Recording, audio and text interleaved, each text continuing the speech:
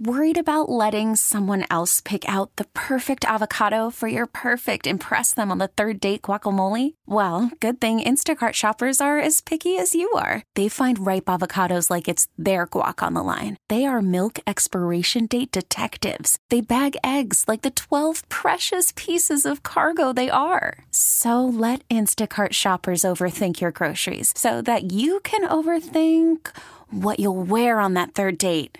Download the Instacart app to get free delivery on your first 3 orders while supplies last. Minimum $10 per order. Additional terms apply. Mike Clemens, our green and gold football reporter, joining us now inside the Bears Sunroom Studios. Mike, appreciate you being here with us as well as always. You come out here and talk Packers next game against this coach killer team, the Washington Redskins. How about that, man? How about it? Yeah, who would think it? They get Ron Rivera bounced out. Mike, I was going through some of those losses, though. This one against the Redskins, they were at the 1 or 2 yard line. Kyle Allen has the awful play at the end of the game. They lose that game. Yeah, the Redskins, I mean, first of all, I traded Christian McCaffrey twice, then a third play, then on a fourth play. They'd sacked him. The Redskins got sacked Kyle Allen 7 times in this game. And then they just start chasing him back to about the 30 or 40 yard line when they were goal to goal on and they were without Ryan Kerrigan in this game as well, and they had all those sacks against that Carolina team. It's just the Redskins put some numbers up. And 7 sacks, and they're, in Carolina's house in good weather conditions. And then they ran the football on them. And it's that Darius Geis, he's back from last year's ACL, and AP, Adrian Peterson. They rushed for a total of like 228 yards against these guys, and so you've got this defensive-minded coach in Ron Rivera. Like, I can't believe, and this feel like the lot people are saying is like, wow, really though, you fired your coach in the season. That's really kind of rare in the NFL. Well, it's almost a year ago to the day that Mike McCarthy's at home. He loses to a crap team like the Cardinals. And that was it. We're done. I'm done looking at empty seats. Right. You've lost 4 in a row and all that. So Ron Rivera out after 9 years. But this David Tepper guy, he had been a minority owner in the Steelers. He wanted to get in the NFL. You do that for a while, and then when the door opens up, if there's a franchise, and that's the league likes that, right? He's been there almost 2 years, kind of watching and waiting. And my sense is he's not going to bring in Mike McCarthy or some offensive-minded coach, another guy off the McVay tree if there's anything left. The guys in Charlotte are saying, no, this is a clean sweep. It's going to be general manager who will pick a coach, and they're going to clean house in Charlotte, and it's going to be David's team moving on forward. So yeah, it appears that he does want to leave his mark on it. And you know what? You put that kind of money up for it, you can do that. But look at that Washington Redskins group.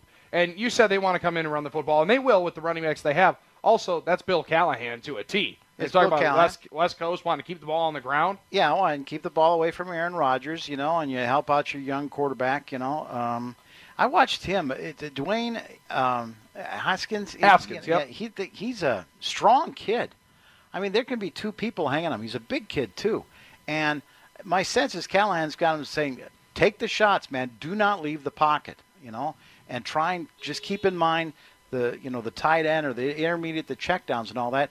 And he hung in there against the Panthers, and that's how they go. They're down 14-0, and by the fourth quarter they put up 14 points, and that's how they win that thing 29-21 in Carolina the other day. So they're on a roll. They've won 2 games. The veterans, and Callahan is a disciplinarian. He's cracking the whip on these guys. It's also December, so some of these veterans are like, all right, I better get something in gear here because I need a job next year, whether it's here 100%. or someplace else. So that's the kind of team you're going to face. Then you got, on the Packers side, you got Brian Bulaga, who, he has this sprained MCL, and he's always a warrior. He's got so much. The thing is that you guys have always heard these interviews with Bulaga, and, he always sounds like the polite guy from Iowa who talks to 25-year-old reporters from Rhinelander and asks all their questions and all that. Yeah. And Aaron Rodgers says, kind of crusty old Brian Bulaga. And I'm like, what? And I've kind of gotten to know him a little bit more in the last year or two. And it's funny, Bulaga is he's kind of like Forrest Gregg. He's this cranky guy all the time. Away from the microphones. Really? Yeah. As soon as the microphone's like this, all right, what's next? Well, how come this isn't done? Well, let's do this. It's like he'd be maybe a coach himself, but he's kind of a grinder that way. And And it's something I had not picked up on until something that actually Rodgers said, to pay a little bit more attention away from that, or to try and bring that out of him. And I think that's what those guys have this respect about Bulaga. So Bulaga plays, for 4 quarters against the Giants in snow, with this knee that's got to be killing him, right? That he came back for a week from. And he gets back out there limited on Thursday and Friday. And this is after they brought in that Jared Valdir guy on Wednesday morning. The guy had been retired. Let me quickly tell you about that story, because I was going to tell you about that Friday afternoon. So Valdir, he was with the Broncos alongside Billy Turner. Then the Patriots pick him up. But he was all banged up like spring and was 32 years old, and so I'm not ready for football. He lives in Grand Rapids, Michigan, down-to-earth guy, kind of a T.J. Lang kind of guy. He said, best investment I ever made, putting a weight room on my new house. I bet. So he worked out every day, all through the spring and summer. And then by about September, October, he felt pretty good. He thought, you know what, I think I could still do some more NFL. But by that time, Belichick had moved on. He went to the Patriots and says, hey, listen, are you going to play me or not? Are you going to bring me up? And they pretty much said no. And so they went ahead and released him. And Goodykins picked him up like that because they realized they had a problem with Alex Light. He ain't ready. No doubt. You could tell that right away, Mike. Yeah, here's one veteran, and we can ask Billy Turner about this guy and all that.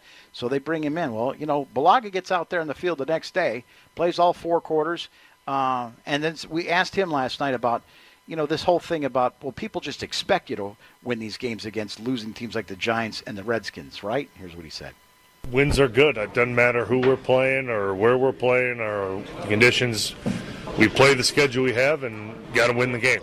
I've seen a lot floated around that, hey, this doesn't prove much here or there, and, I'm not sure if I agree with that. I think this is the National Football League. Every game's hard to win.